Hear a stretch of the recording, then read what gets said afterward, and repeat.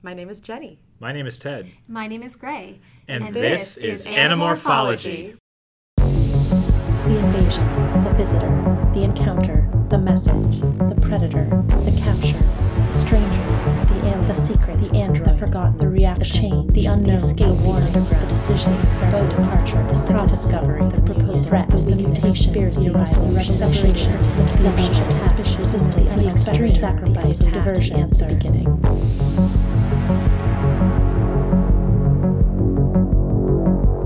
And this week... My name is Liz. Yay, welcome Hooray, Liz! Liz! Our second guest host. Why did you decide to join us on our Animorphs Nostalgia podcast? Well, I heard that this book was about dogs, and that is my area of expertise, is loving dogs. Moreover, this book is about creatures that love dogs. And that is what I do too. Mm-hmm. I've been reading some of the Animorph books selectively, not quite at the same pace or order as the podcast for completely irrelevant reasons. And so I've read, before reading The Android, I read a book that comes later. And, you know, the thing that it does sometimes where they'll have 2-sentence summaries of things that happened in prior books just to catch you up. And so in one of the later books I read, there was a 2-sentence like, oh yeah, and then there was that one time we met these androids who were taking care of all of the dogs on Earth because they reminded them of their former masters. And I burst into tears. I was just like, I don't understand, but that's beautiful. Yes, you were correct. It's beautiful. And so I figured that was one of the earlier books that I was going to have to actually read and perhaps would have some opinions about. I wasn't wrong. So before we get to your opinions, we wanted to give some shout-outs to people out on the internet who have been amazing and receptive to our new podcast. So first, I wanted to thank John, who is the host of animorphspodcast.com, who has graciously listed us there, along with dozens of other Animorphs podcasts. Oh my gosh, Animorphs fandom. There are so many podcasts. It's amazing. I can't wait to listen to all of them once I'm no longer worried about just stealing all of your best opinions. I'm excited to listen to them when I'm no longer worried about spoilers. Oh, yeah. We'd also like to thank Stacy, who runs WTF Animorphs on the Tumblrs. I am not allowed to look at the Tumblrs because of the spoilers, but I hear that she posted about our podcast, and she is the best. So thank you, Stacy. And I also want to thank Dee, who sent us our first piece of fan mail. If anyone else wants to send us fan mail, because it's really fun for us to get fan mail, we're at animorphologycast@gmail.com. Yeah, so what did we read this week? This week on Animorphology, The Android. The title that Gray was the most excited about. And by excited, I mean eye-rolly. I was very eye-rolly about the title. I remain eye-rolly about the title. How is it worse than any of the others? No, it's more that Jenny and Ted explained to me in advance that I should expect every science fiction trope. And I said, surely not. You doubted us. I doubted, and I was proven very incorrect, because actually, it is every science fiction trope. We're only 10 books in. And we're only 10 books in. How are they going to keep this up? They haven't time traveled Yet. But I know it's coming. That has already been spelled for me. I was a little eye-rolly about the title. I did not predict the plot, unsurprisingly. So speaking of which, should we hear what the plot is? Yeah, so I'm going to do my best to summarize the plot of this book in about 60 seconds. So, the start of the book, Jake and Marco sneak into a concert in Dogmorph just for fun, and they run into fellow teen Eric King, who's handing out flyers for the sharing, which is not good, but even weirder, he doesn't smell like anything. So they're like, we got to figure out what's going on with this guy. Tobias and Marco follow him around, and when he gets hit by a bus, it short-circuits the hologram that is concealing his true identity. And so they know that something weird is going on with him, but they need to get a closer look. And in order to see through this hologram, they decide they need non-human vision. So Axe and Marco go to a meeting of the sharing that's a lakeside barbecue and morph wolf spiders, which we'll get into. They're really gross. But they can see through Eric's hologram to reveal that he is a kind of dog-like bipedal android thing. And Axe is like, I don't know what the heck that is, but it's definitely an android. Then Marco gets eaten by a crow. Marco demorphs from inside the crow's throat and is caught in the middle of the woods by Eric, who learns that one of the Andalite bandits is in fact the human Marco. But Eric doesn't turn them in right away because it turns out he's a good android. He's also been fighting the Yeerks in his own way, and he invites the Animorphs back to his house to learn more. So Eric takes some of the Animorphs into his basement and they go deep into an underground bunker, which is filled with other androids like Eric and 1,000 dogs. And Eric reveals the secret truth behind this underground dog paradise, which is that once upon a time, there was this alien race called the Pemalites, and they were quote-unquote fully evolved, and that meant that they had embraced peace and play and joy and were just like the best people ever. And so they built some robot friends to have called the Chi. Eric is a Chi, which means friend. The Pemalites created the Chi, and were having a great old time until, of course, as all good things do, their whole civilization came to an end because they were attacked by a bunch of brutal aliens called Howlers. The last of the Chi and the Pemalites escaped to Earth, and even though the Pemalites were dying of some kind of bioweapon, the Chi were able to fuse their souls with the bodies of a certain Earth animal, the wolf, which reminded the Chi of what the Pemalites used to look like. And so, thus, dogs were created, and humans and dogs have been best friends ever since. And so, back in the present, the Animorphs are like, cool, we have a android friend who wants to help us fight the Yeerks. So the reason the Chi want to actually... Oh my god. The Chi have a bunch of rules about stuff. They don't want to interfere with human affairs, but with the Yeerks coming, it's the last straw, because when humans get wiped out, dogs will also get wiped out, because dogs depend on humans. They're symbiotic, and so the Chi have like a real dilemma here. And the Chi are also hardwired to not be able to fight in the tradition of their Pemalite creators. And so Eric the Chi wants to fight back and thinks he should ally with the Animorphs, who are also trying to fight the Yeerks. And it turns out that the Animorphs need to pull off a heist to stop the Yeerks from using a Pemalite crystal, which is some kind of supercomputer, to drop a computer bomb that will take over all the computers in the world. Conveniently, if they steal the Pemalite crystal, Eric can also reprogram himself to become a Chi that is capable of fighting. And since gravity on the Pemalite homeworld is 4 times stronger than the gravity of Earth, Chi are very, very strong. So the Animorphs are like, we can heist stuff no problem. Even though there's super security and it's really dark and there are tripwires, we have bats. So they all morph bats, they go on this crazy heist adventure, and then they realize they can't get out of the heist. We'll get into it. It's really dumb. They didn't think it through.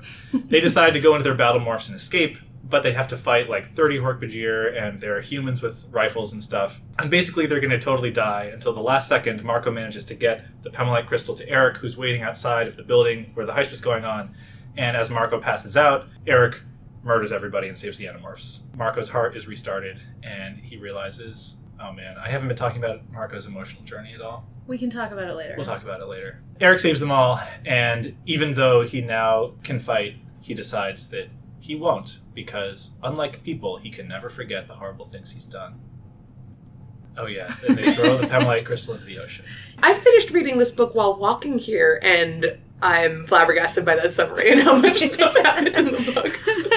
We've had a little bit of practice doing the summaries, but yeah, they're really dense. There's so much Well, that happens in these not Let's very have our long takes. books. Should we go to Liz first? Yes, please. What was your take? I've read the sequence where Eric is showing off the underground kennel magical dog paradise while I was with my roommate's dog at the dog park this afternoon. Oh, Totally by coincidence. Perfect.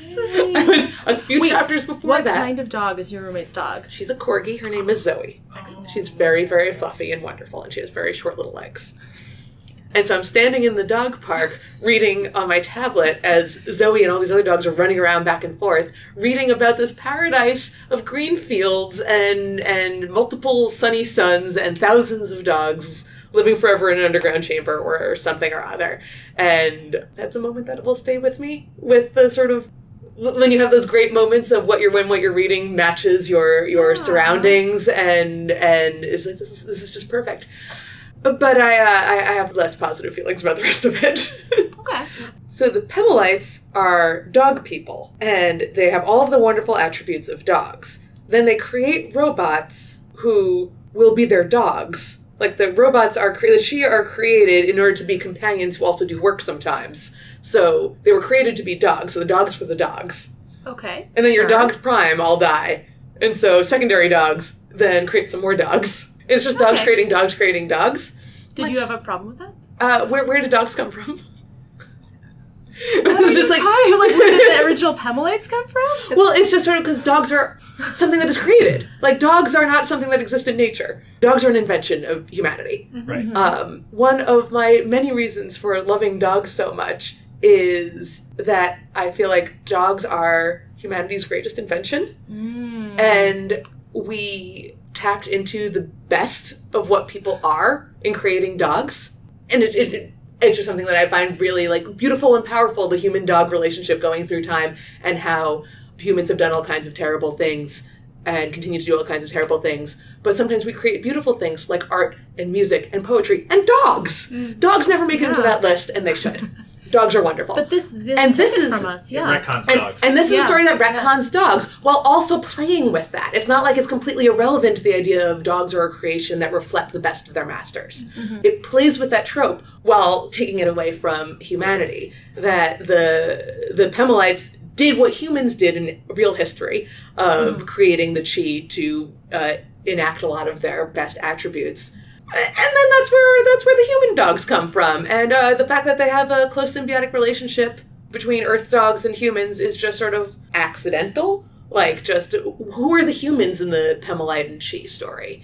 It just doesn't quite work out. I liked where they were going with it. And then I just kind of got mad at the idea that it wasn't that the Chi came to Earth and discovered that humans had created dogs. Like that humans shared certain attributes with the Pemalites, such that resulted in them also creating dogs.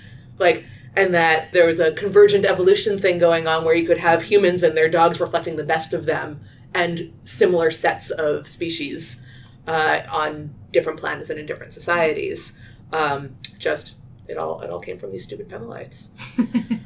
And then also they just messed with, like, the first rule of robotics, but not in a particularly interesting way. And what is the difference between an android and a robot anyway? Well, an android is a robot that looks like a person. Well, I had to have that explained to me last time, because I also did not know the difference between an android and a robot. And then Jenny taught me. But wouldn't this be like a candroid? Because it looks like a dog? Or like a Pemadroid? Pemdroid, yeah. A Pemdroid? Well, I was going to say, I feel like an android could look... I would stretch the definition of android to look like any species that we would think of as a person. So you could have, like if we're an Andalite, it would be like an Android or something. An Android. But anyway, yes, an android is a robot that specifically is designed to look like a person. That's not a classical definition, though. I mean, were there robots in the classical period? Sorry, not that sense of classical. No, I know what you mean. But, like, I think that... So you have a cyborg that's, like, part organic, part robot. You have a robot, which is just all mechanical, and then there's a subset of robots that are androids. I think there's an implication of artificial intelligence. I'm not sure how much that's required. I know that the originator of the robot idea from the Czech play RUR is the robots are actually fully organic, vat-grown people with no individual consciousness that are, vat-grown to be slaves, and then stuff happens. And that's where we have the word robot from Czech, robota, or something along those lines. I took a class in college, Literature 155, robots. Did you read this book? No. What a missed opportunity. All right. Gray, what was your take?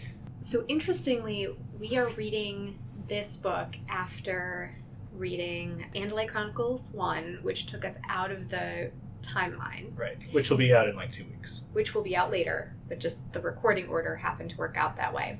And after The Secret, so Cassie's last book with the skunks, you remember. And what I thought was interesting about this was, in a lot of ways, it reminded me of some of the earlier books we had read, in that there was a goal. They needed a new morph in order to achieve that goal. There was some real bad body horror. There was a big fight scene at the end. And then they have to kind of reset and start over for the next book. And we haven't seen exactly that kind of a plot in a little while. So I was reading this and I thought, oh, this is just like one of the earlier books. And then I realized we're only 10 books in, somehow, which is amazing how much has been accomplished in, 11 books, I suppose, with Megamorphs 1. Mm-hmm. It's a crazy book. So much happens. There are so many of these deep thoughts and sort of moral quandaries that have come up in other books, but she's kind of hammering this home a little bit more. And I had made the claim in book 2 that K.A. Applegate was clearly a cat person. Maybe. I feel like I stand by that. She admires cats, but she clearly loves dogs and their ability to, as Liz says, sort of be the best of humanity or reflect the best of humanity. And she makes that point very clear in this book. She clearly hasn't thought it through the way Liz has, where one of the great things about dogs is that humans created them. She seems willing to assign that to an alien species. I mean, I feel like as Liz said, there are a number of things in these books where I just don't think they're thought through very well. So, for example, this is the book where we finally get to the Z-Space Mets thing, which I would like to come back to. I was so excited when we got to that. I was like, Gray will finally get to actually read about this Z-Space thing. Finally, and I am so excited to talk about it. You no longer have to be pre-skeptical. You can just be skeptical. I'm just straight up skeptical at this point. Kind of like Marco is. Marco's skeeved out by it. I am just skeptical. Yeah, I mean, Axe Well, can't you don't prove have to it, morph. right? I mean, it's just some dumb theory. Yeah, it's a very dumb theory. So, yeah, Ted, did you have a strong takeaway from this book? I don't know. I think, like, mixed feelings. So, like, a couple things in revisiting characters. I guess we've had a really good run of strong books where I feel like the characters have come through better than ever before. Marco's first book was so good. This one is much less a Marco book than, like, the Animorphs are dealing with a new situation type book. And the theme of kind of, like, Marco is having these kind of, like, vague, violent dreams and urges, and then he sees the shocking horror of true violence at the end, and then maybe has a change of heart. That was a little, like, you know, any of them could have gone through that or something. Yeah, not very Marco specific. It didn't feel very, like, weighty compared to all of the crazy world building and, like, the other stuff that was going on. But, I mean, I really like the Chi. I like the Pemalite story. I'm really interested to talk about the way that they don't draw a parallel between what they were doing in Book 9 with the skunks and kind of, like, what the Pemalites are doing with the humans. It's, like, really, it's like a totally different take on the same kind of situation. Let's go into that more. There were some good individual moments here, like the scene with Marco and his dad, that I really loved. Jenny, what was your take? Yeah, I mean, I'm pretty much there with Ted. It's not my favorite book, but I think the Chi are cool. I liked a lot of the backstory. It raises some interesting moral questions. I was sure that we were going to have some evil killer robots on our hands at the end of the story. And so I'm completely shocked that it worked out to go wrong, not in the obvious way, but in some other way. I did not have the thought of killer robots, although that is a great point that I hadn't considered. I had the thought of, is Eric going to be another member of this band? How are we going to fit an android, an Andalite, 5 humans, and a bird? In a bar. In a bar. It's too many. It's only 4 humans and a bird. They'll fit. Well, the humans are underage. If we keep adding new characters, we'll never get back to a Tobias book. Oh, This is no. saying. Okay, you're right. No, that can't happen. Very upset. Yes. Wait, did not everyone assume that they were going to have killer androids? That did not occur to me. Like, the androids have had nonviolence hardwired into them, and they're like, we want to not be nonviolent anymore. You know why you hardwire nonviolence into androids? Also, isn't that just the story that a bunch of, like, murder-crazed androids would Right! concoct to get the Animorphs to do their dirty work for them? It's like, we love dogs. Can't you just imagine Spike from Buffy making up this story to try to get the chip out of his head? He would only get through half of it before he'd be like, oh, sod this, or whatever. Right. But, like, if you're a murder robot or other murder creature who has been artificially banned from being violent, of course, you say. You enlist the help of some do-gooders. Some stupid, kindly do-gooders. Okay, so there are 3 things. One is that the fact, I mean, they could have been lying about not turning them into the Yeerks, but the fact, like, if they wanted to do evil things, the Yeerks would help them out with that. The second thing is that we do see so much of their personalities. We don't have any reason to believe that they are murder bots who were made to not murder. Like, they were designed by these creatures that, like, were so anti-violence. I think that, like, I don't know, their story's really convincing. And the third thing is that, like, we see so much violence from the Animorphs themselves that I think at this point, I feel like we've seen the Animorphs be so violent and still be like the good guys and like fighting for good and stuff.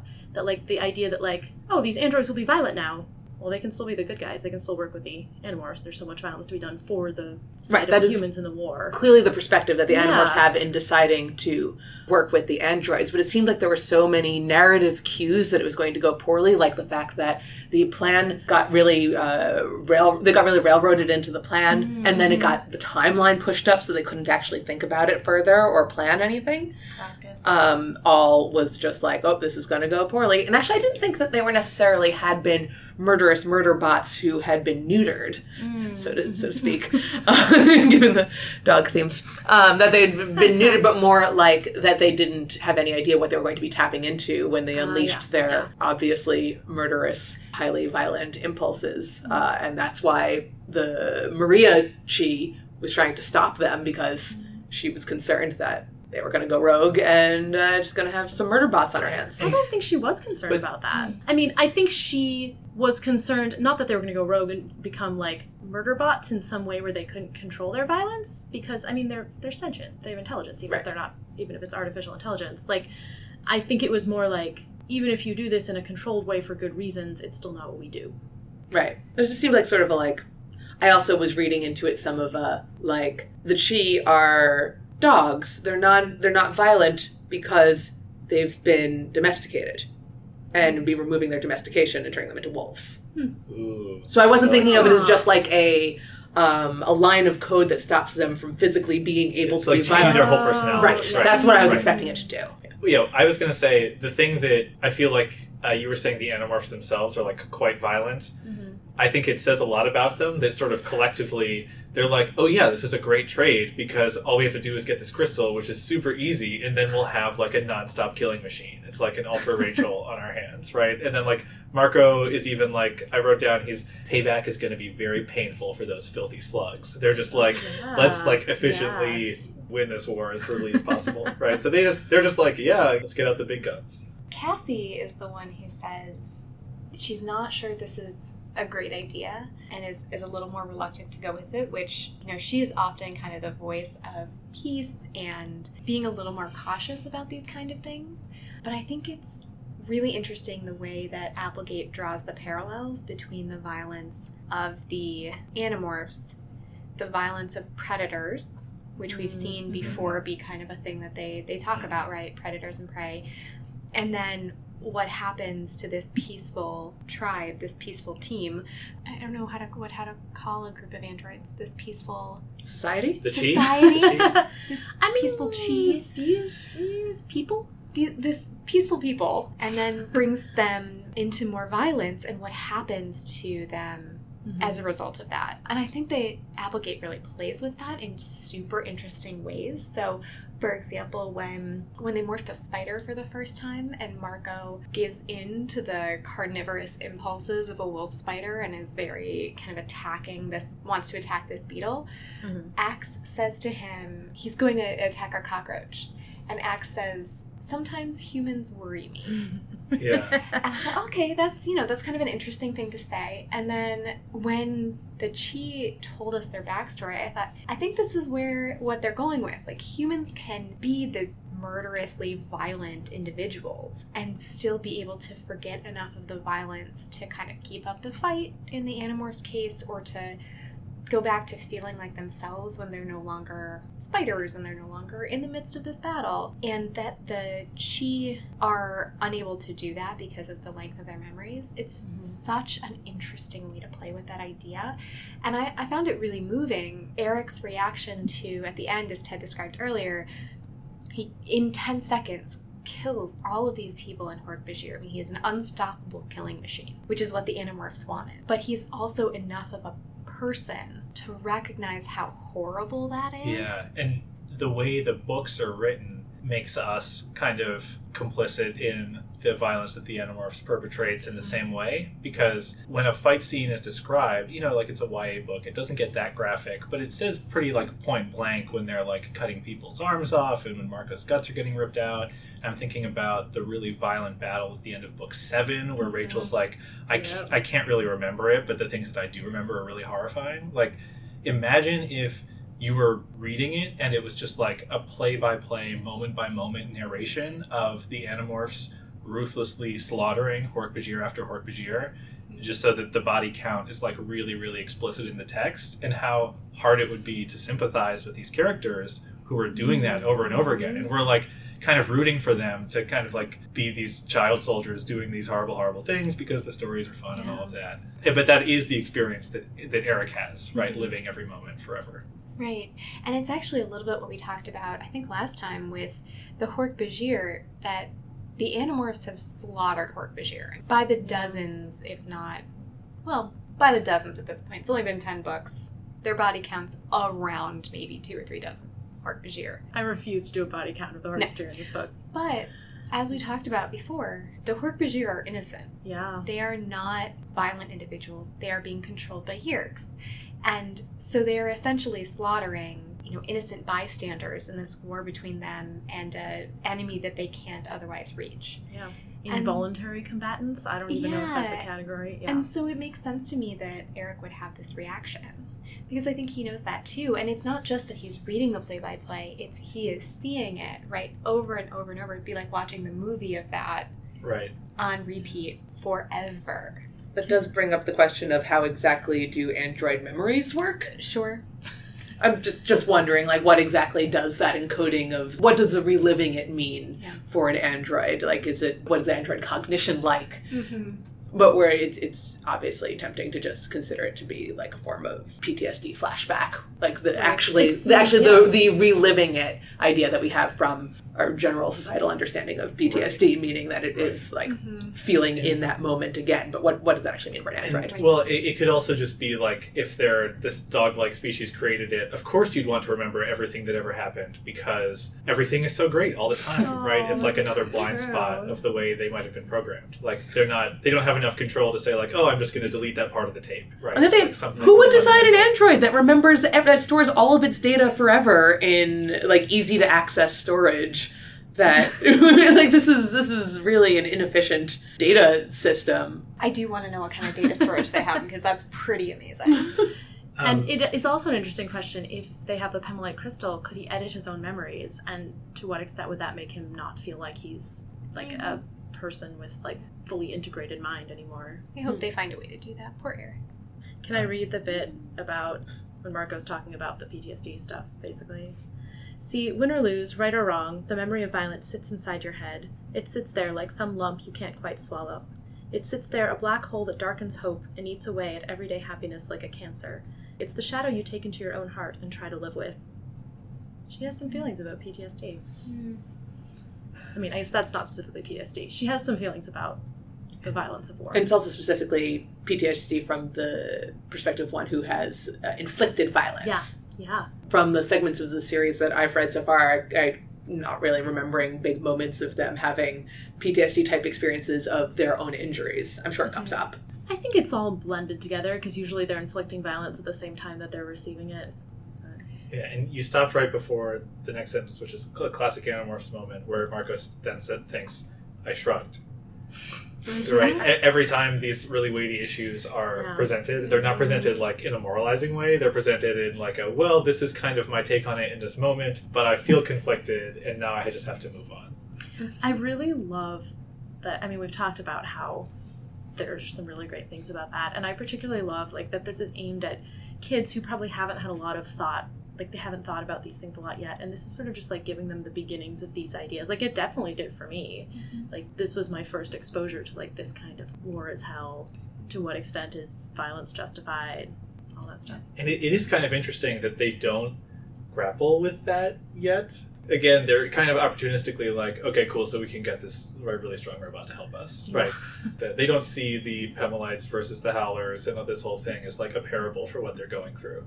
They're not that self-aware. And I wanted to get back to what you were saying, Gray, about the way this kind of reflects what they've been through before. So I thought Cassie and Tobias's reactions were really interesting. One of the things that Cassie learned in the last book, The Secret, was kind of, she was wrestling with her naive view of nature and realizing that predators exist and, you know, you have to kill to survive and all this kind of stuff. And yet her view here is kind of like, well, there's some sanctity that comes from being able to say no Chi has ever killed anyone. That should be something that we should want to preserve, even though she's just kind of come to this realization that in nature, that's not kind of how nature works. And yet, Tobias, in the last book, even though he ate one of the skunk kits, this time around, he's like, well, wouldn't it be nice if it wasn't the law of nature, right? Or it wasn't the law of the jungle? Wouldn't it be nice if humans could face the universe and say that they don't kill anymore? And so even though he's the closest to that predator versus prey thing, he's still kind of dreaming of something different. That's actually a really interesting parallel with the last book, because he and Cassie had that conflict. We talked really briefly about how sometimes these conflicts come up between them and we just sort of never see them being resolved.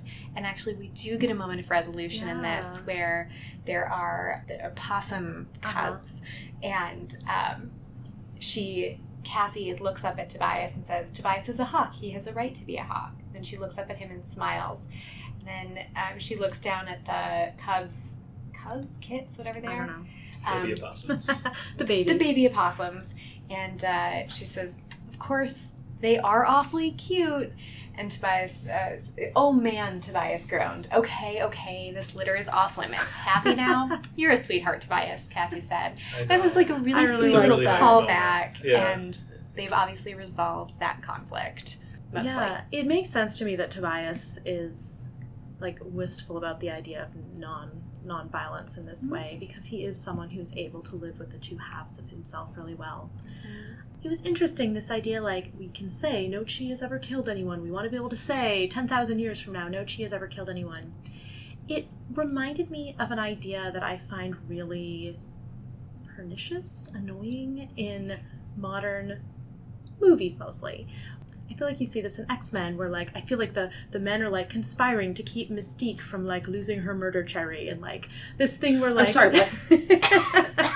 There's one of the X-Men movies, they're, like, really worried that, like, Mystique will kill for the first time, and that will make her a killer forever. Okay, but you said murder cherry. Yeah, they don't want her to pop her murder cherry.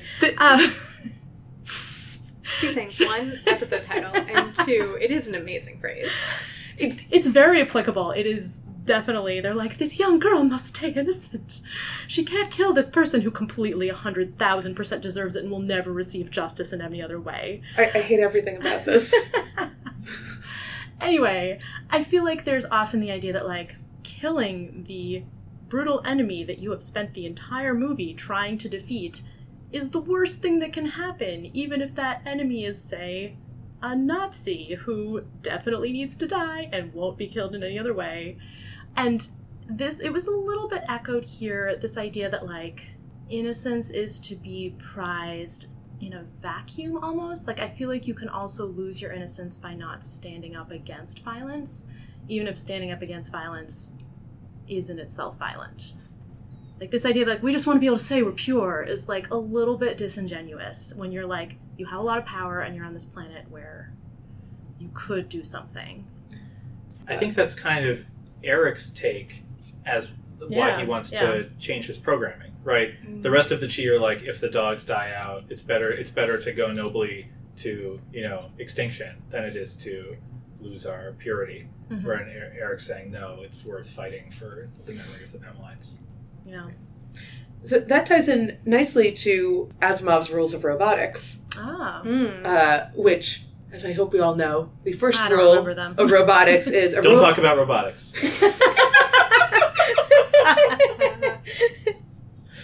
Well played. A robot may not injure a human being or, through inaction, allow a human being to come to harm. And that is very interesting that the Chi don't have the second clause of the first rule built into their programming, it seems. Yeah. It's a good twist. All they have is they may not injure a human being or any being in their specific case. They also don't have the second or third or zeroth laws of robotics that made everything Asimov was able to then play with in terms of what these laws mean. Go ahead. I was just going to say, I'd like to asterisk that and say that there's kind of a loophole where you are allowed to imprison a sentient being forever in a virtual world of your own creation. Eric put a yerk in his head, indefinitely. Just saying that's like an exception. They don't consider that to be violence. But those are kind of troubling. Okay, I don't know that much about the history of the canon around the rules of robotics. Better word. I don't know that much about, That is definitely sort of positing robots as subservient in a really troubling way. and is sort of a fear-based rule. I don't know that it needs to apply to the Chee, who seem to be very much people in their own right. That's Right, actually, well, I was going to say, Cassie kind of has this moment of, like, human superiority again when they're talking about, like, the weightiness of this decision. She's like, well, you know, what if it, you know, gets out that the Animorphs made the Chee killers, right? Like, Eric totally has agency here, right? Yeah, He's the one who wants it to happen. It's not like, you know, it's kind of a weird place for her to go. Right. I think what's interesting to me is situating this in the history of Asimovian robot literature, where the entire point of a lot of the Asimov robot stories and things inspired by it are showing how the rules don't work, or ways in which there are loopholes, or how they conflict with each other. Like that, it's never, here are the rules. Now we can imagine a society where there are like fully conscious AI creatures and humans, and everything goes great thanks to these rules. Isn't this wonderful? And so Applegate, by paring it down to just the first clause of the first rule, gives us another scenario that is a bit different than some of the other Asimovian robot rule scenarios, but very much within this tradition of your non-violent robot android creatures, without allowing the Chee to fully think through some of the opportunities that they have in their role as not being able to commit direct violence, but seeming to have no prohibition on indirect violence or extreme cruelty, as in the case of the imprisoned Yerk in his head. I was also uncomfortable with, like, the kind of, like, sanctity of being nonviolent thing, because I think the ways that human society justifies violence can be, like, pretty horrifying and hard to deal with, and it's, like, a really complicated thing. But I feel like they don't give Eric the out that we tend to give ourselves in society, which is that if you're part of a community that kind of agrees that this is what you have to do, and it's kind of for the good of all, that he can be forgiven for what he's done. And they don't really offer him forgiveness. They're kind of like, well, everyone's wrestling with this idea on their own at the end. It's tough, because I think there's an option there that they don't take. On the other hand, Eric also, it's not that he feels regret for what he did. It doesn't seem like it's that he feels regret or that he thinks that he shouldn't have hurt these individuals or is thinking about them as people that he hurt. It's just that he can't live with the memories of their goriness and the vision of it. And maybe there's an implication that there's guilt involved in that and a feeling that he shouldn't do it again. But certainly what he says is just, I don't want to do it again because I don't want more of these memories cluttering up my databanks. And then Cassie says he lost his soul, right? That's Cassie's statement. problem. Very, very judgmental. I feel like we've seen the books grapple a little bit indirectly with this idea of, like, yeah, we need to fight the war, we need to do what we need to do to fight the war, but we also need to keep ourselves and each other sane, and maybe that means going forward with this plan if it'll help keep Marco's dad safe, because we need him to be okay. We need to, like, not maybe directly attack Tom because we need Jake to be okay. And maybe this is like, he wouldn't be okay with this fight, and that's like if he cannot be okay in this fight, like, he can't fight the fight, it's not going to work.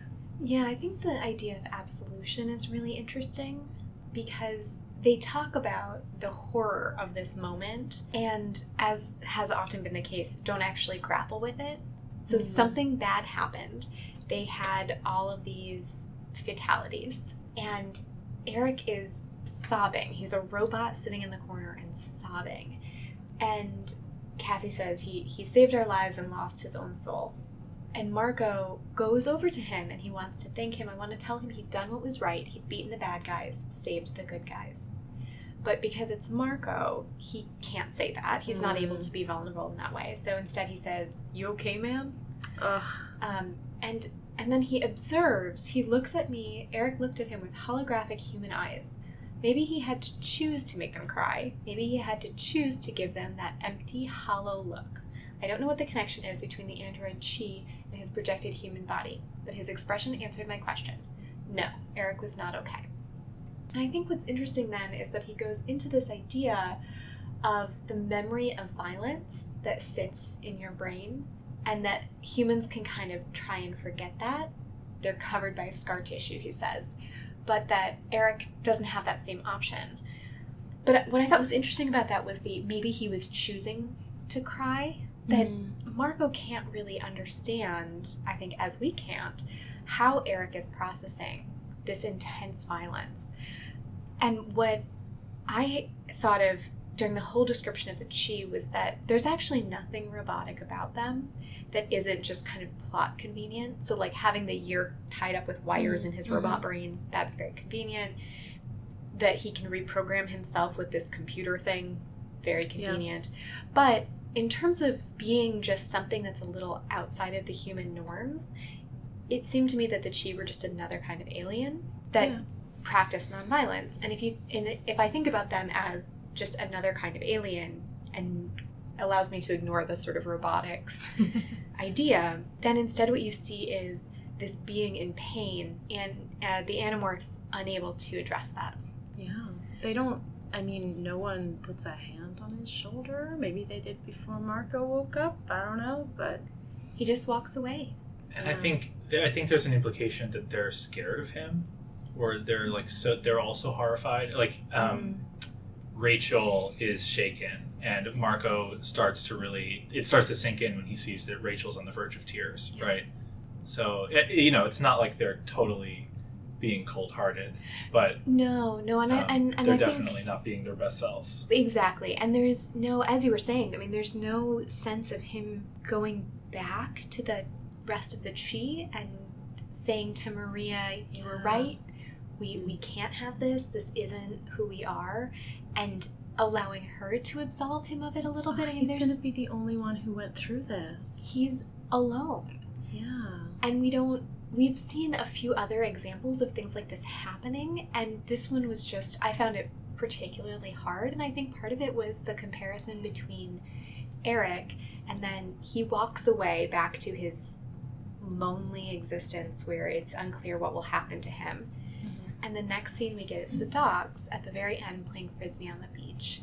And having that difference between this sort of black hole of pain in Eric's head in comparison to the lightheartedness that the Pemalites were sort of known for, and what he's become was such a harsh contrast for me. It broke my heart a little bit for Eric. It's a sad book. Yeah. As you were talking, it also occurred to me that it's a very thin presentation of dog character. Like, the only attributes of dogs that really are relevant to the Pemalites and the Chee's characterization is playfulness and happiness. But earlier in the day, before going to the dog park with Zoe, I was sitting and reading and not paying attention to Zoe. And her person is out of town right now, and so she's been very sad. And she was just lying on the floor dejected. Oh. Just an absolute sadness, which is why I decided to take her to the dog park. I was like, oh, okay, I could read and walk at the same time. Because her person wasn't here. And the depression that dogs feel is just as pure as the happiness that they feel. And we saw Jake feel that in book 1. That's right, absolutely. Yeah. And it's surprising, actually, now that it occurs to me, that we don't see the Chee experiencing that kind of dejection of their dogs' people. Their other half in this equation are not present. But also, some other major attributes of dog character are a love of working and extreme loyalty. And I guess you could say that the Chee are extremely loyal to the memory of the Pemalites. Mm-hmm. We certainly don't see them loving work and having a job to do. It's all a very... At the beginning, Gray, you said that you had previously thought Applegate was a cat person, and now you're wondering dog person. I'm actually thinking, I don't think she's a dog person. She doesn't see that. You know, another attribute of dogs is their protectiveness and sort of guarding ability, and you don't see any of that. There's no sense that the Pemalites are trying to guard the earth from the Yeerks. I mean, any infiltration they've done has been minor, to say the least. So I think that you're right, that there are some major qualities missing from this characterization of the dogs. I also wonder how much the Chee are supposed to be just like dogs, and how much, because like, did the Pemalites make the Chee to be exactly like themselves? Yeah, that's a good point. Right. Like, right. I don't know to what extent they're... I guess when you make AI, you make it usually to be like you, because what other model do you have? And Eric isn't necessarily playful, right? No, right. He's not supposed to be like a dog. And we also don't know how much of, like, some of those characteristics are also true of wolves, so we don't know how much, like, the dogs got some stuff from the Pemalites, but they also... Well, it goes back to what I was saying before, being unclear about where did dog attributes come from then. We could perhaps imagine that the Pemalites were the most dog-like, And in creating the Chi, they reflected not their playfulness, but they reflected some of their seriousness or something. Yeah. They were reflecting an attribute of themselves, the same way humans did when we created dogs. And then the Chi reflected back a different part of the Pemalites in their creation of dogs on Earth. Right. And there's just that bit in the beginning. I think this kind of supports you don't get the full range of doggishness, right? When Marco becomes a dog, he's like totally overtaken by the happiness of it. There's the bit where he's like, I barked for no reason. I did a little dance. And I'm like, this is the cutest dog. And he almost gets hit by a car. But he didn't care. You know, like, whatever, it's fine. But then when the girl says, the hippie girl says that Jake is a cuter dog, instead of Marco going into, oh no, how could she say that? I'm such a sad dog now. He's like, snaps back to Marco. You can see that going in a different direction. I do think actually the Pemalite thing is really interesting because it's not, in some ways it's a mirror of the human-dog relationship, because it's not humans having created dogs and imbued them with their best impulses, but it's rather dogs having created human-like beings. Right. Yeah. And who then created dogs. Yeah. It's the second stage where it gets a little off, and then imbued them with these characteristics, and maybe it's not the best of them, it's just a compliment. That's a clearer way of saying what I was trying to say. Yeah. Creating there's a clear way of saying the companion relationship is being created here in several degrees. Yeah. Then they have to keep the dogs on Earth alive by keeping the humans alive. Yeah. A lot of whatever. So we mentioned Marco not being able to talk to Eric as he might have, not being able to say to Eric what maybe Eric needed to hear. Do we want to talk a little about Marco's toxic masculinity, which is on full display in this book? Yes, please. Let's do that. Let's do that thing. I mean, starting with this thing where he's like, I'm going to be a cute dog and then I can pick up girls. In dog form, somehow. I don't know how that's going to work. He just wants the pretty girls to pet him. Men classically have always had this belief that dogs will allow them to pick up girls. But usually they aren't the dog. But they don't know is that girls are only interested in the dog, so... Well, so Marco actually has a much better plan. Yeah. There is also the bit where guys and girls should not be in combat together. My God. That was interesting. It's much harder for a guy to be a coward when some girl is watching, especially when she's all gung-ho. That's not how toxic masculinity works. No. I feel like that also, though, because he's like, his reason is a good reason for them to be in battle together. I know. Even if you take that at face value, yes, you should put them in combat together. But also, maybe if you just got rid of your toxic masculinity, it wouldn't even be an issue, and you could just be in combat with other people. Yeah, I was real mad about that whole section. Yeah. I mean, I don't think it's representing, like, the author's viewpoint, but... I think it is a good characteristic of Marco, but, I don't particularly like this kid, so... Or how about where he wants to peep on some girl named, Teenager King in her house when he's looking for Eric. Cassie won't let him, Right. Because, thank God Cassie good was job, there. Cassie. And the thing where he's in Dogmorph, he's like, a girl! I was sure she was a girl. But was she a cute girl? Like, come on, Marco, you can just be pet by the girl. It doesn't actually matter. Just enjoy your head scratches. Yeah. That's all you're getting for a while. Yeah. So... Though, I want to know, do girls love Irish setters? Yes. Yes. Sure. 2 out of 3 girls agree.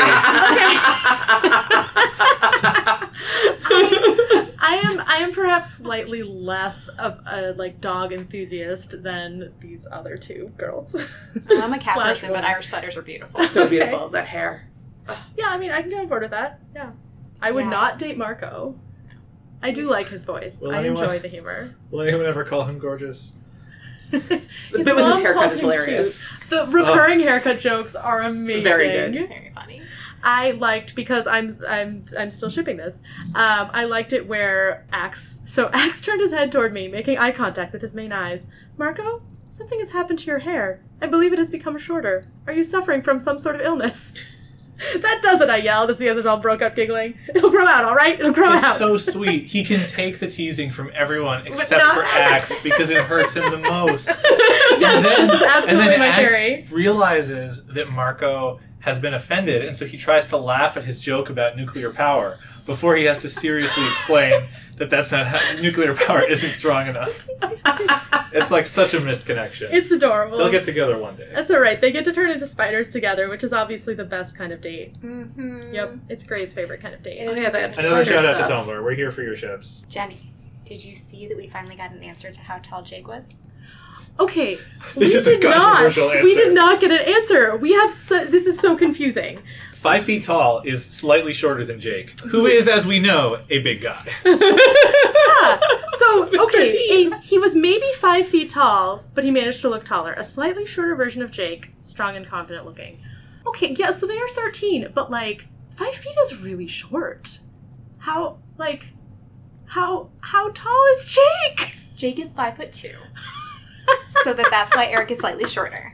But he's 5'2", and he's quite stocky, which is why he could play on the football team. Okay, and I mean, he does look bigger than he is, Right. as we've learned. Lots of confidence, carries himself very tall. How tall is Rachel, who is very tall? Well, they're Rachel's 13, so she could be like 5'7" because she's a girl and they're 13. Right. I mean, she's probably like 5'9", 5'10". Yeah, Rachel's 5'11". Long blonde hair. Rachel also has, in the second book in a row, Rachel has too many teeth. Endless Yes. teeth. So Rachel has like 500 teeth. And she, Razors for fingers, 7 tails. but also she always looks perfect. I really enjoyed that. Perfectly applied makeup. Perfectly as we discussed. like a Tolkien elf. Yeah. Marco Yes. compares a girl to an elf.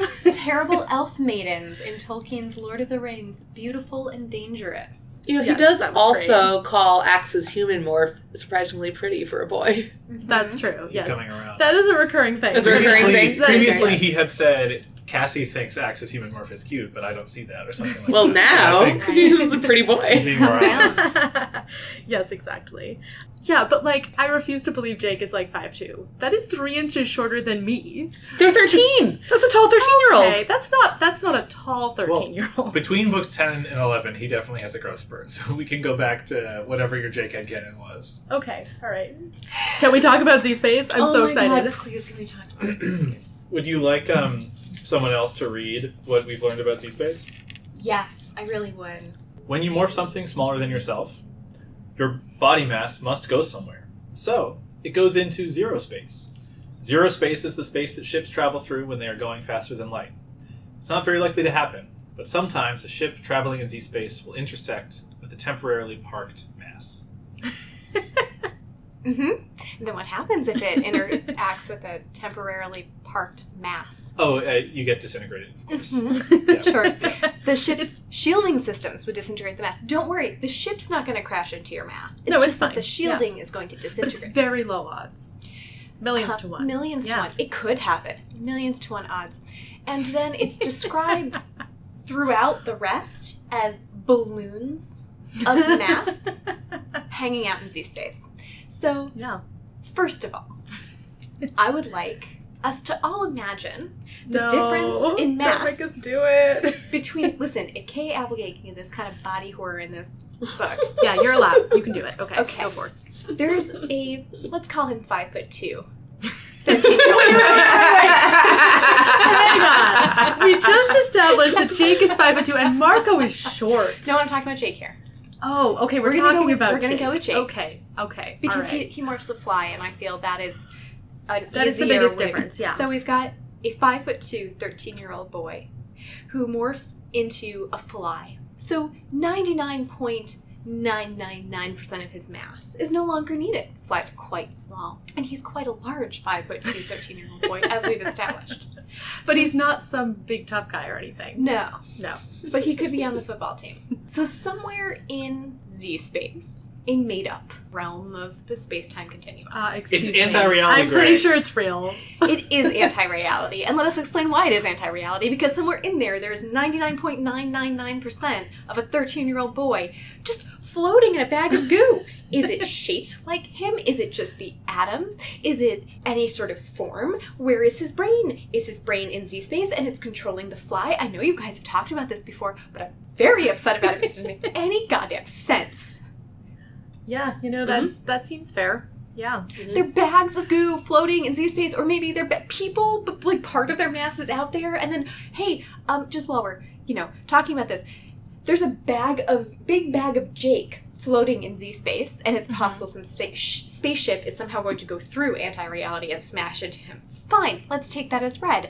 But what we haven't discovered in this is where the mass comes from if you morph a bigger animal. That's a good question. Is there a bag of elephant? And And then when she morphs into an elephant, she happens to find that bag of goo that what if turns there's her like a into an law elephant. of conservation of Z-space mass? So that when you morph something bigger, you're stealing it from somewhere else. Oh, no. And if everybody morphed elephants all at once, you'd run out of mass in Z-space. Or you'd steal it from, I don't know, spaceships that are also going through Z-space at the time. Whoa. None of it makes Would any you, goddamn yeah, sense. so are you borrowing other people? Is it like a bank? Like, like you morph, and so your mass goes into Z-space, and then other people use it while you're in morph, and then you get it back, like, with interest? Maybe you suck the mass out of Z-space in the abstract and create little, like, mini black holes, so they could, like, throw off the navigation of ships, you know, because there's, like, a little pocket of nothing. Oh, so there's, like, negative amounts of mass there because you took some of it to be an elephant. Right. Okay. Oh, yeah, no, that makes sense. So the ships couldn't, in anti-reality Z-space, crash into your negative mass, because that's acting like a black hole and kind of, you have to go around it. Though what if it gets, like, sucked into the black hole and, like, explodes out of you into it would be like the Animorphs world. coming out of the Taxon in Book 7. Yeah. Or like Marco coming out of the crow. Okay, I have a note in my notes here. I was like, Marco's like worried about being a spider and there's a fly, and I'm like, oh, gross. What would happen if someone in spider morph ate someone in fly morph, and they would both have to like demorph and stuff? And then would they like merge? But then we immediately get that exact scenario where he comes. Wait. I must have written it down. So Marco gets swallowed by a crow, is being digested, feels like he's going to die, remembers his mother calling him cute as he's dying, and then I had burst through the throat of the crow. Horrifying. Also, while this is happening, can you just imagine, you are a controller going to a barbecue out in the sharing. Visser 3 probably has you doing stuff that you don't want to do a lot of the time. Any kind of security detail, you're probably killing other controllers to keep them in line, right? But for this one day, you're going to go out to a lake and like have some barbecue, try and recruit some people to the sharing, maybe find, like you're hanging out with the Matcom execs and all this kind of stuff. And then while you're doing that, suddenly there's like a horrifying scream that fills your head that comes out of nowhere. And everybody else looks around and is like, oh my god, the Andalite bandits are here. I know that's thought speak, but our plan's going wrong? What's happening? Did I just eat something that's going to come bursting out from inside of me? They were probably in the Yeerk pool in Book 7. The Yeerks can't have any like food situation without the Animorphs showing up and delivering another blow in their like psychological war. Wow. Including the description of what Marco looks like as he is morphing from a spider into a human and falling out of the sky, having burst from the now corpse of a crow. Mm-hmm. He is falling through the air, a vile mix of crippled spider and emerging human, the size of a baseball, and getting bigger. I know that we often stop to say, what does that look like? But what does that look like? He is covered in dead crow. Man, I feel so bad for you guys who feel the need to, or have the ability to picture things as you're going along. This doesn't bother me at all. It's just words. What about the part? I kind of feel like. What about the part where he turned into a spider? And, because to get spider eyes, he's desperately trying to keep his eyes closed so he doesn't have to watch Axe turn into a spider. Oh. And then his eyes are forced open because spiders don't have eyelids. And then even more eyes are erupting out of his head like zits. That doesn't do anything for you, Liz?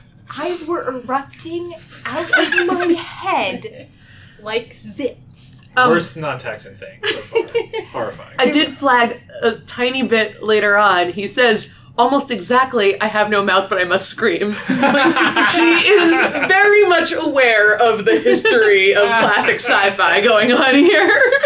Ted, what does it sound like when legs explode from someone's chest? Oh, was it Sprout? It was, in fact, Sprout. With fly legs, it's Sploot. Right. With spider legs, it's Sprout. You can make a chart. Legs and pedipalps. Mm-hmm. Yeah. My name is Sprout. These morphs are so gross. Every time I know I say that, this was not as bad as the fly. The fly has been the worst so far, but this one was really bad. And it happened twice, and it was bad both times. I didn't enjoy any of it. I don't like it. I wonder if Axe had an easier time turning into the spider because he already has eyes that don't have eyelids. And he already has 4 eyes, so he only had to get 4 new eyes. So maybe his stock eyes just shrank down and were on his head. Marco probably knows. He was looking at it through his eyes. Well, I that think didn't have Marco lids. has something going on. It's not really super examined in this book, but we talked a little bit before about how when he becomes the spider, he just gives in to the carnivorousness, and he kind of likes feeling strong. He's going to go eat this beetle or whatever, and then he's like, ha ha ha, oops, that was weird. But then earlier, he does the same thing where he like loses himself to the dog's happiness, right? So he seems very unguarded in this book, and like we see him twice kind of like give in to the animal instincts. And I was kind of trying to figure out like what's going on with Marco, but with the dog's happiness at least, he talks about how with human happiness there's always this little voice in the back of your head going, don't be too happy, something bad could still happen. Yeah, is that a thing everyone experiences? I think it's Marco. Okay. Right, so I think it's interesting that he's like particularly unprepared for this like feeling of happiness or this feeling of strength, that he can get kind of like carried away by it. I thought it was interesting. So we had that thing in the earlier book where Cassie describes Tobias as like, Tobias is never happy, period. He thinks that if he's ever happy, someone's going to come and take his happiness away. And we were like, actually, that doesn't sound like Tobias at all. That sounds like Marco. Gray is nodding at me. Yeah, that is Marco here, thinking, he in fact says, humans, projecting his experience onto everyone, are never completely happy because they think something's going to go wrong. Human happiness always has this little voice in the back of your mind going, don't be too happy, keep your guard up, something bad could still happen. Poor Marco. Poor Marco, but also correct, and a nice reflection of the shortcomings of the Pemalites, whose complete disregard for guarding defense, The possibility of bad things. badness, Yeah. ensured the destruction of their entire species. On the other hand, they had potentially millions of years of peace and prosperity. Tough call. Right. It might be worth it. I do feel like Marco is like a little bit less stable, less canny in this book than he has been in like when we've been viewing him externally. And I don't know how much of it is like the influence of point of view. Like we often get the most like vulnerable and like affecting episodes when we're in that person's head, just because you put those in that book. And how much of it's like, this is kind of what he's like all the time. Like how Rachel is actually like much less like strong and fierce than she projects, and Marco doesn't see that at all. Some of the other characters do. But as we talked about at the beginning, this isn't really a Marco book in the same way as the first Marco book was. There's a lot less of his emotional journey, but there is some. Well, we haven't really talked at all yet. We get that one moment. Yeah, the moment with his dad. The moment with his dad is great. And so the whole book 5 was all about how he's almost ready to quit the Animorphs because of how if he died, it would destroy his dad. And then his dad's like finally ready to move on from the supposed death of his mom, but now Marco has learned that his mom is still alive and maybe she was a controller for a really long time in their relationship. And in this book, we find out she was, and it is heartbreaking. So, like, Marco, they're having a good time. They're talking about Marco's friend, No, who you remember was Axe from book 8. I love that so much. It's actually kind of a cute meta reference, because Marco's like, Axe could tell you about that. Yes, and in that's fact, he did. But then it's this whole thing about, like, Marco's dad is now working on some military thing. It turns out to have to do with the Pemalite crystal. And now Marco thinks the Yeerks are trying to recruit his dad, so he's trying to push him for information. And his dad's like, well, I never worked on military stuff because of your mom. And he tells this whole story about how the last couple years of their marriage were like, they were truly, truly happy. And it was just like the best time ever. They didn't have any domestic squabbles anymore. And then one weird night, he woke up and saw Marco's mom sitting straight up in bed. And she basically says, never do any military work and they won't take you. And Marco's dad is like, that's weird. But, to honor the memory of his wife, he hasn't done any military work, except now maybe it's kind of military. And Marco realizes the horrible truth. Yeah. The crazy thing is that he realizes it before his dad even says, and then she warned me about the military. Like, when he starts describing this, like, this perfect time for us. Like, we used to fight every now and then when you were younger, like most couples, but then it was as if all our problems were gone, settled. And Marco says, I felt cold fingers around my heart. Like, he knows just from that, like, there is no such thing as a relationship where you don't squabble. Like, that was the Yeerk being like, I don't want to deal with domestic problems, I'll just, Yeah, it's so easy for Visser 1 to just, push this guy's buttons and, like, think about the, whatever evil stuff they're up to. It was like we'd achieved some level of perfect peace and perfect love. There is a statement happening about what marriage is like. Mm-hmm. I mean, from a Well, couple. what Marco's dad wants. Yeah. I mean, No. I think in general that it's a interesting description of how relationships work, and that domestic squabbles are time consuming and energy consuming and emotionally consuming, and that doesn't mean they're not important. And to have a yerk come into your brain and take over, and the yerk not be interested in stupid little domestic battles so it could focus on the deeper goals. I mean, that's a really interesting thing, especially from a couple writing these books together with a 1-year-old child. that's really interesting. I read it as a little bit of a darker take. I just think that what's gone when you become a controller, it's like all of your individuality, right? So it's like whatever made Marco's mom a person has been like totally wiped out. And I mean, maybe this is just where my imagination goes. I just imagine she's a lot more accommodating. She's like willing to do all the annoying stuff in the relationship, right? Oh, no. She's picking up the slack, and it's like she never complains about his late nights anymore, right? You could just really imagine how easy it is for someone who hasn't grown up feeling like they need to get anything out of this relationship that's not purely transactional. How do I become the strongest alien on Earth, right? Like, and it's like so horrible to think that it might be so simple to please this guy. Also, imagining Marco's mom watching from within her own body, how he watching likes the her marriage husband more now. And yet, to her credit, she still wants to save him. Right? Yeah. I know, there's She so has much packed into She this has memory. one moment where Yeah. she can break free of her captor. I think what you're reading into it is very possible. I think there's an alternate possibility where it's like she became very, very good at manipulating him. I mean, she's the top general in the entire Yerk invasion. Like, she is good at manipulation, and she's like the one with the subtle strategy, unlike Visser 3. Like, it's possible that he was kind of a dupe. Like, it's not like this is what he always wanted. It's like she managed to convince him that this is what he'd always wanted. Maybe slightly less dark. It's like still dark in terms of what their relationship And was. we don't know enough about who he is. Yeah. He did raise Marco, so there might be some toxic And- masculinity happening there. And it's also, I think, this is truly horrifying, but it's probably a relief to Marco that it's like 2 years tops. Yeah. Right. Or he said It's like not year that, and a half. it's not Yeah. that his whole life Yeah. he's never he knows that there is someone he remembers as his mom who is a real person, and it hasn't been an alien the whole time. And that's the memory he has when he's trying to morph back as he's dying, right? It's a much younger version of himself, where his mom is like, "You're going to grow up to be so cute," because Marco's obsessed with cuteness in all forms. But it's sweet that that's a real memory. Yeah. Actually, I wanted to ask what your take on this scene was, Gray, because you weren't keen on the Visser 1 twist when it came up before, and you were like, I hope Marco will have evolved a little bit. Did this do anything for you, or it's not enough yet? No, he hasn't I evolved. don't think he's there yet, no. No. It's part of the plot, and I see how important that's going to be for him as a motivating factor, but also for kind of realizing more of what's happening behind the scenes. But I'm not sold yet.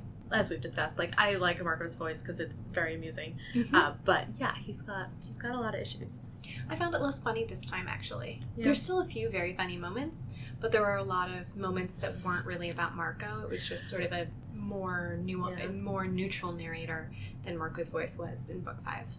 I did laugh out loud. Again, this wasn't Marco saying this, but when Marco has just exploded out of the bird corpse and has fallen, and Eric is standing over him, he's like, Marco, didn't you used to have more hair? I just lost it.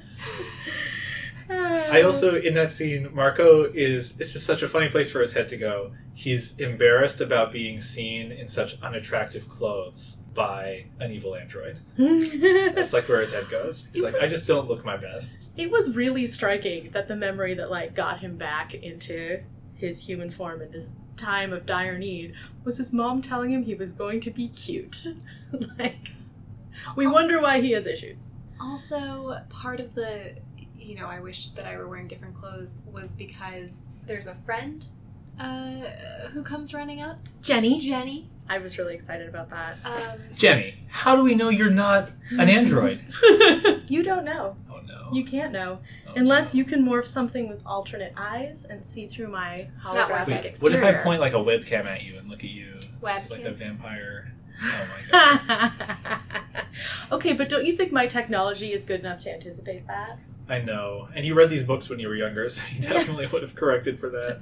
Okay, but speaking of Jenny, this girl runs up, sees the Andalite bandit with Eric. Eric says, "Nothing over here." I'm just I here thought with she Jenny. was the other. I thought she was she's the the other other cheat. She's another cheat. Because just before this, they were like, "There's at least one more." Sorry if spells I Eric accused you this of way? being an android. Ever come Eric back? King does. I can't. I mean, you're editing this episode, so you're gonna have to decide whether you leave that in if you want to out me. So you admit it. I admitted nothing. Also, I had a problem with the narrative leap to being, oh, it's an android in disguise. I know, it must be a hologram. We just need different eyes to see it. I was not there at all.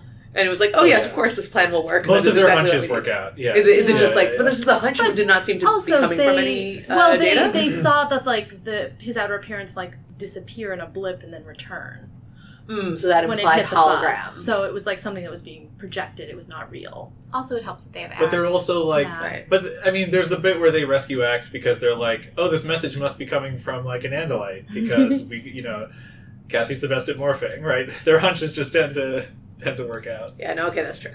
I, once again, have questions about strategy, which is, what exactly is Eric doing with the infiltrating the sharing? Is he helping? What is he trying to do? I mean, it's nice that he learned about this Clear. crystal thing.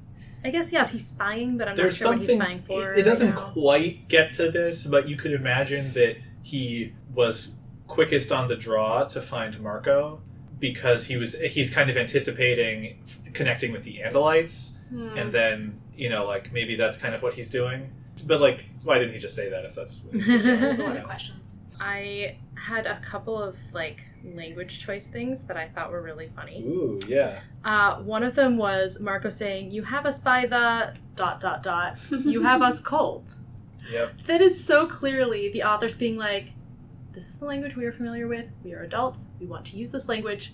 We can't use this language in this darn kid's book. Okay, we're going to use most of it and then just switch. Sure, you're going to haul. Exactly, just haul. Yeah. They decide to haul butt out of the vault. Do they? Yeah. I missed it. That's great. Should we talk about their terrible plan with... Oh, wait. I had my other language thing, which was, it was a rush, as they would have said in my dad's day. You know what? Do people not still say that? They did it in the 90s, I guess. I guess they said it in the 70s and not in the 90s, but now I'm familiar with it despite the fact that I grew up in the 90s. There are a lot of really interesting 90s things in this one. What about when Marco talks about the parental units attending the concert? I love that. Trying to I look love cool that a lot. in their dockers. God, the parental units. That is not a phrase I've heard in a while. It's great. My brother and I still say that. Oh, can we say, when he's talking about the bands, I hear they are so great live, they kick. They do, they kick. They really kick Kick. when you hear them And live. stop. While we're talking about the bands, what if Alanis was a control? That's why she doesn't know what ironic means. I think that's if she was an Andalite. Wait, but yeah, what would What would if that- Alanis were an Andalite bandit? That would be ironic. Would it? I don't. It would fit as far as the song goes. True. Yeah, should we talk She's about... got one hand in her pocket, and the other one is actually a horn from some other beast. This is also a great set. Offspring, Nine Inch Nails, and Alanis. In Peak 90s. right, This is like Ridiculous Town. 1996 or 7, right? Yeah. Yeah, this is a very small town when they're getting around it, but also it has all these multiple school districts. It has this huge concert happening in town. Yeah. So many big tech buildings that they can't find Macom right away. Somehow, at a concert that is 9 Inch Nails, Alanis Morissette, and Offspring, the people there include displaced deadheads Well, that's why they're displaced. Yeah. and an awful lot of hippies, given that it is the 90s. There's some goths, right? People in black. And Oh yeah, some black goths, t-shirts. You're right. Yep. Kids in black t-shirts. Yeah, the Yeah, hippies which that band are smell the like- hippies there for? And hardcore punk rockers with pierced everythings. I don't have my everything pierced yet, but someday. Are you gonna have plural everything's pierced? Because that's the real achievement. Also, the creepiness factor of morphing is described as Stephen King meets Anne Rice Yes. creepy, which I thought was very funny. Yep. Very 90s. Are we gonna update that one? What would it be? Still Stephen King. Yeah. What has creepy bodily horror in it these days? Pet Jeff Cemetery. Vandermeer. Well, that's the That's Stephen Stephen King, King. like the current movie. I liked that there was specifically an ecology bookstore I have that flagged. near the that is very You specific. can tell that it's the 90s because there are still independent bookstores, and some of them Oh. are so specific that they can just be about ecology. Yeah. Also, the Kings eat Wheaties. Yes, You have they something do. to answer for, Jenny. There's 2 Wheaties references in these books. It's true that And we yet- came back. And yet you claim I they're do not the claim. origin of your family's I long do Wheaties claim. allegiance. I really... It I don't supports the trust my Jenny's own and Android memory. theory, too. It comes full circle. Darn it, I was hoping you would notice that. Ugh, I'm gonna have to change my identity and assume a new hologram now. There's one other What's my 90s new reference baby? I thought was very funny. TWA. Yes. Very good. I really enjoyed I that. enjoyed that so much. Wait, where did this come up? I don't So know he, what's wrong. oh, is that an Marco airline? says Yeah. it was an airline, Oh, that's and Marco right. says TWA, travel with Animorphs. And I was like, TWA is not a thing anymore, but that is a great reference. Well done. We got some good perspective on Jake and Cassie's relationship. The fact that, Marco knows that she and Jake are into each other. The only time they'll act that way is when we're about 12 seconds away from doing something insanely dangerous. Then they'll kind of give each other these pathetic, sad looks. And then later, And when then we see it. they're about 12 seconds away from doing something dangerous, and Marco tries to catch Jake's eye, Yup. and Jake is instead exchanging glances with Cassie, leaving Marco once again Love with Yes. third wheel. And he's Yeah. he's totally not aware of Rachel and Tobias. No, hasn't picked he up has on it no yet. clue yet. I kind of Yeah. like that Cassie totally ships it and Marco's completely oblivious. That is a really fun attribute of just the structure of these books with the rotating Yeah. narrator and stuff, and with an ensemble cast. Like, I'm really enjoying that. Mm-hmm. Yeah, and like we were saying, sometimes the glimpses you get, not just of relationships, but just of the characters from the inside and outside is so different. Mm-hmm. I liked the description of Cassie. Cassie actually experiences normal human emotions like fear and doubt. I approve of this because I sure experienced plenty of fear and doubt myself. Yeah. Oh, I was thinking about the thing where strong fictional men are allowed to be afraid of spiders or snakes or other creepy crawlies like that. Mm. It's just Indiana sort of Jones. You're right. Terry Crews' character hates spiders in Brooklyn Nine-Nine. Yeah, it was interesting. I also liked in that scene Kay Applegate being like, I'm going to teach you what the difference between an insect and an arachnid is through the form Yeah. of Cassie, who knows everything about animals. I learned about the history of spiders because she said Yeah. at one I point didn't know Marco that. says older than dinosaurs, and I was like, nuh-uh, and then I went and looked it up, and Wow. yeah, Wow. there were arachnids all the way back in the Devonian and Permian eras, and that's really Whoa. interesting and cool, and they were probably mites, but they're also giant spiders. And there's a news story this week about how spiders are adapting to higher sea levels and colder waters. Oh, wow. And it was so terrifying and disgusting, and I'm never going in the ocean again. But it turns Okay. out there are spiders. They live in the ocean. I They're didn't know totally that. going to What? outlive I all of didn't us. want to know that. Yeah. But That's amazing. So Enjoy your next trip to the beach. I think- I was saying, going back to the thing where men are allowed to be afraid, I think also I like that she lets Rachel be afraid of that stuff too. Like, Cassie is not, but that makes sense because Cassie's super into all the animals. And Cassie's the kind of person who's afraid of a lot of other things in these books. But Rachel, who is generally trying to be fearless, is like, sure, I'll morph the spider. And then she can't keep a straight face. She's like, no, it's actually horrible. And- although it's also a way in which Rachel is coded masculinely in that sense. Like, Oh, she's yeah. not afraid Yeah. not afraid of That's a anything except she has her one human vulnerability of not being into a particular small Right. creepy crawly. And we've talked Just like before that. about is Marco, he's the complainer, so it's yeah. kind of interesting here. He seems genuinely frightened of the spider, and he's not That just is like, true. oh, bugs are so gross. Because with the ants and stuff before, it seemed like they were all horrified by it equally, but he was the one who was willing to say, guys, let's Yeah, never do yeah. ants again. And in this one, he says again, it was the very, very worst. I was really glad they adopted your rule of no colony animals. It was a good rule. I was thinking there was a point where when they're listening to the story about the Pemalites, and he says, Cassie is crying. I guess I was too. And I was like, oh yeah, so Cassie is for emotions and crying what Marco is for complaining, where she'll sort of take the fall for the group. And yeah, he'll take the fall on the complaining front. The Cassie and Marco thing was really cute. They have a couple of cute moments. That one's one, and then one is when they morph into bats in order to find this crystal thing. Let's talk about that. So they morph into bats, adorable, and they echolocate to find this Pemalite. I don't know why I can't say this word. You were on the Permian era. By the way, if I am a strong man in a movie, my thing is bats. Really? I hate bats. Interesting. They creep me out. I think they're really cool in theory. Just like cannot handle the way they What move. about how they grab the air with their wings and push it behind them? I'm And aware when- that they are so cool. And when Fuzzy Marco, birds. he's just a little bat, and he's like, I licked my lips with my little bat tongue. It's so cute. But they get into her hair. It's scary. Oh, that's true, the hair. Yeah. No, they I don't understand. because they can see in the dark and It's they know true. where you are and they don't want to go in your hair. The density of hair is weird though, so they get in trouble with that. What about how their faces are like a Pekingese dog? Aww. I don't really like Pekingese either. You might not need to convert Liz to bats. No, it's fine. People can It's differ. just the way they People can move. differ about bats. They do have feet. Right? Why couldn't they hold the crystal with one of their feet? But it's like the size of a grape. Their feet are really small.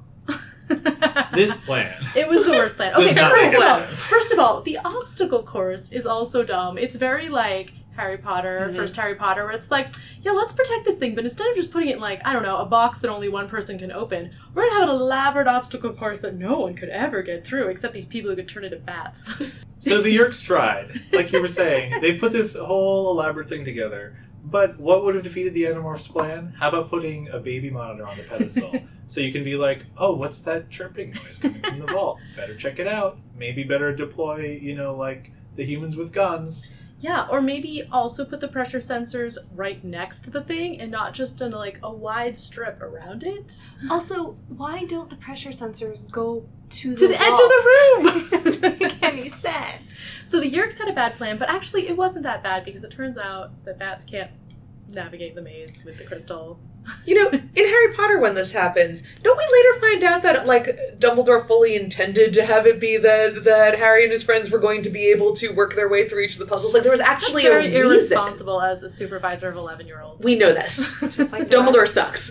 But I it's like like one of these things Dumbledore, where for but like yeah. 4 or 5 books, you're just, when it's happening, you're like, okay, yeah, convenient that like the 3 things they've learned in school and the 3 things they're good at are going to be the things that are guarding the Sorcerer's Stone. And then turns out that's actually all intentional and part of Dumbledore being a terrible chaperone and steward of So children. wait, who's the Dumbledore of the Animorphs? That's what I'm wondering. Who is setting this up such that it is actually perfectly designed to be challenging for their skill set, but not like unachievable? Wait. We talked about how all the Yeerks need to do is set a trap for the Animorphs and lure them there and then capture them. That's what they were trying to do in this one. That's why they had like 20 Hork-Bajir and like dozens of human controllers with guns. They're like, this is it.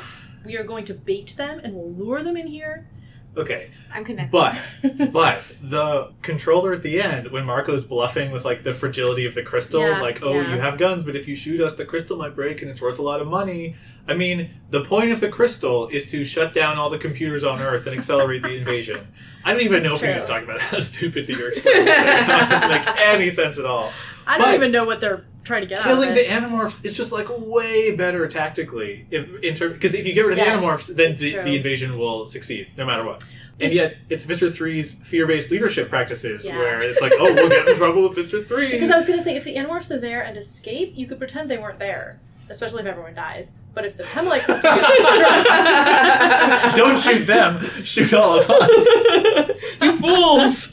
If the Pemmelite crystal gets destroyed, then Visser 3 will know. Also, on the other hand, let's allow it. The Pemmelite crystal is a supercomputer that can It's true. drop a bomb that controls all of the computers on Earth. It can probably do a lot of other stuff. So maybe in the scope of the Yeerks' war against the entire universe, it is genuinely way more That's valuable than possible. killing the Animorphs. You know what else it could probably do as a supercomputer is control all of these android computer brains that happen to be hanging out underground in this Yeah, town. well, they Yeah. don't know about that yet. And then the Animorphs throw it into the ocean. It's just gone.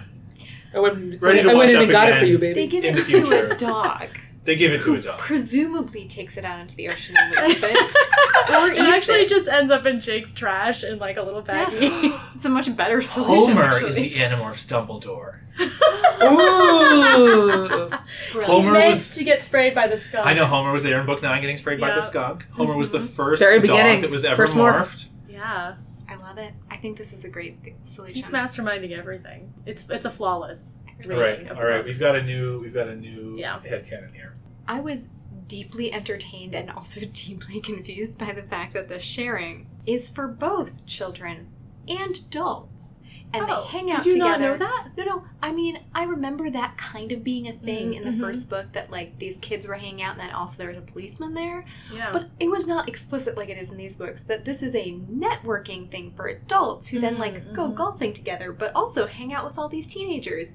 It's for Who families. wants that club? No one wants that club. No person Also, there wants to be there. They live next to an ocean, so they go on this excursion to a lake.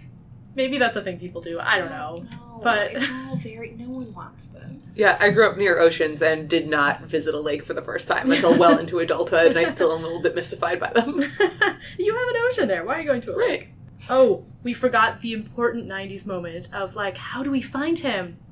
Let's look him up in the phone book. Yes! And Yes! Cassie goes into her Cassie. house and gets a phone book and She finds always all of the has kings. the like most practical, reasonable ideas. She's very down to earth. It's Very amazing. smart. It's because she likes the earth. I love how often they're like, oh, come on, we're not in a movie. This is real life. That's some of their ideas. I did really like how they spend the first literally like 45% of the book being like, what are these creatures? We have no idea. We're like, the book is called The Android.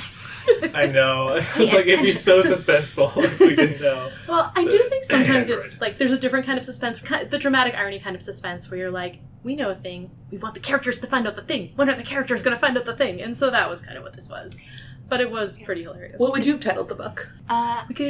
we could call it like The Immortal. Or like The Inheritance. Oh, the essence. Descendants? Is there an essence? There isn't an essence. I don't know. The dogs. No,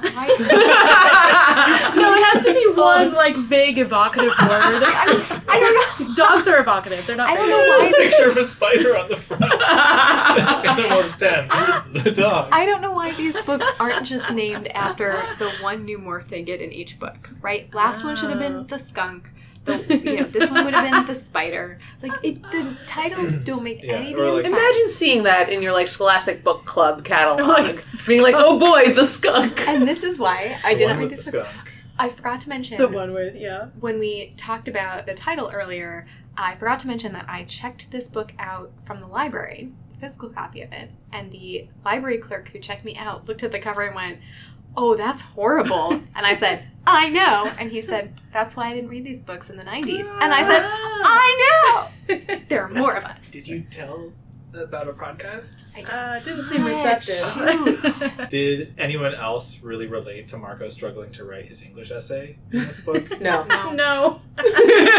Sorry, Ted. Look at your audience. I thought this whole conversation about he's talking to Jake about how he's like writing the paper and he can't figure out what his thesis statement is, and then they come up with this dumb That was title, brilliant. I the loved use it. of rhetoric to obscure a lack of content. And I remember thinking this was like the coolest idea ever as like a 10-year-old reading these books. I was like, that's brilliant. You could write a whole paper and it sounds so fancy and the teacher will have to give you credit for it. He gets a B. It was amazing. That's really surprising. I thought it was I brilliant. really like that Jake came up with that idea, and this really shows why he and Marco are best friends. Because they... And you see Jake kind of being willing to go along with Marco's shenanigans. Yeah. He's not actually always that responsible. He's such a hypocrite. He yelled at Cassie Well, so he's much. a lot like Rachel, right? Like, they both kind of have that, like, Cousins. you know, we'll make an exception for ourselves, you know, Well, go and along for our with your dumb friends. idea. Your idea is obviously dumb, but Yeah. And it's what we saw in the last book, which was Cassie's book, where she actually says to Jake, You "You and mean like Marco you and Marco egg egg each each other other on." on?" And then we saw that at the beginning of this book, they're egging each other on. And it's like, oh, okay, they actually do Marco's that. a bad influence on Jake.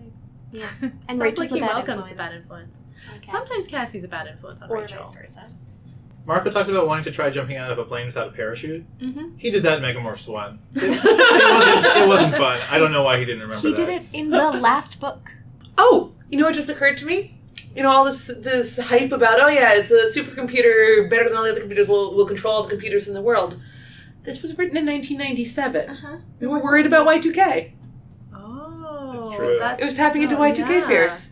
Were we? I guess we were already worried Yes. about Y2K. I mean, programmers have been worried about it since the 80s. But I think definitely by the late 90s, it was a Yeah. thing that was coming up. And Yeah. Because programmers were like, oh, we did this thing that we... Oops, we shouldn't have done that. Not bad. All right. Did anyone else think it was interesting that they don't consider recruiting Marco's dad, even though they're really, really sure that he's not a controller at this point? Because they know that Tom's going after him. Oh. Would spoil the Yeah, premise. you know, I feel like if they really wanted to, they could bring a bunch of other, like, they could make sure that other people are controllers. They could tail them for, like, 3 days. They could hold them in the woods for 3 days, even. They could smell them. Yeah. That hasn't come up in a few books. Yeah, I feel like that's not foolproof. I remain convinced.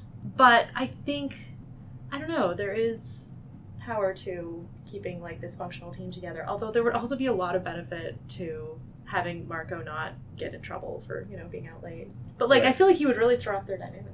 What do you think about the Chi's long experiences with history, building the pyramids and also seeing Hamlet? They were there for everything significant because they knew which things would be significant. It's very convenient. A thing that I found very interesting about the pyramids thing was, one, although we don't know this yet in the podcast, Mm-hmm. in the order in which we are recording them, the pyramids have other significance to this insane sci-fi premise. Yeah. And two, that he was a slave. Yeah. Which is a very unusual thing in time travel sci-fi. Usually you get to be a lord, or at least you get to...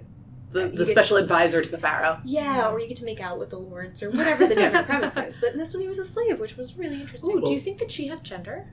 Well, they have gendered names. Yeah. I And mean, now they're I'm passing as humans, Yeah. so that would be But probably a choice. not. Yeah. I don't know, they're robots. I mean, it's interesting. So the thing that you brought up, it's part of their, like, non-imperialist, non-interfering thing, right? So, like, it's part of their code that they can't kind of, like, mess with humanity. They Mhm. have to let things play out. So they sort of have the prime directive, like, more directly than the version that the Andalites Mhm. have. Right. And because we had recently discussed this, I did not know what a Pemalite crystal would look like, and I kind of thought it might be like and then it wasn't. No. It was in fact the size. We're really accumulating the MacGuffins here. Yeah. There was one Very other powerful. detail that I really liked, which was when they're in the forest for the first time, Tobias is like, watch out, there are kids playing soldier nearby. Ooh, interesting choice. Mm-hmm. Wow. That's a really good point. Yeah. And they're the actual child soldiers. Yeah. Hmm. It's like that great scene in The Giver where they're like playing at war and Jonas just saw the war memory and is like, this is the worst thing that could ever happen. Mm-hmm. So there was one other thing, which was that Marco, he kind of is like struggling with these he has these violent urges, right? And then he's, he realizes how bad that is at the end when he sees the true horror of violence or whatever. But it was a little like underwritten, but there was one moment that I found kind of disturbing, which is when the secret is found out and he doesn't know that he can trust Eric yet. He thinks for a moment, oh, do I have the energy to remorph into something so that I can ... And he's basically like, I'm gonna kill this guy, right? Which is a pretty dark place for him to go right away. Not surprising though. No. Also, this is yet another time when there is a battle in which he has intestines spilling out of him in a children's book. And a blade goes into his heart. His His heart has to be restarted. Yeah, he dies. Yes, he dies. Yeah. He super dies. Yeah. But he comes back? Eric restarts his heart and then he Is moves that a thing?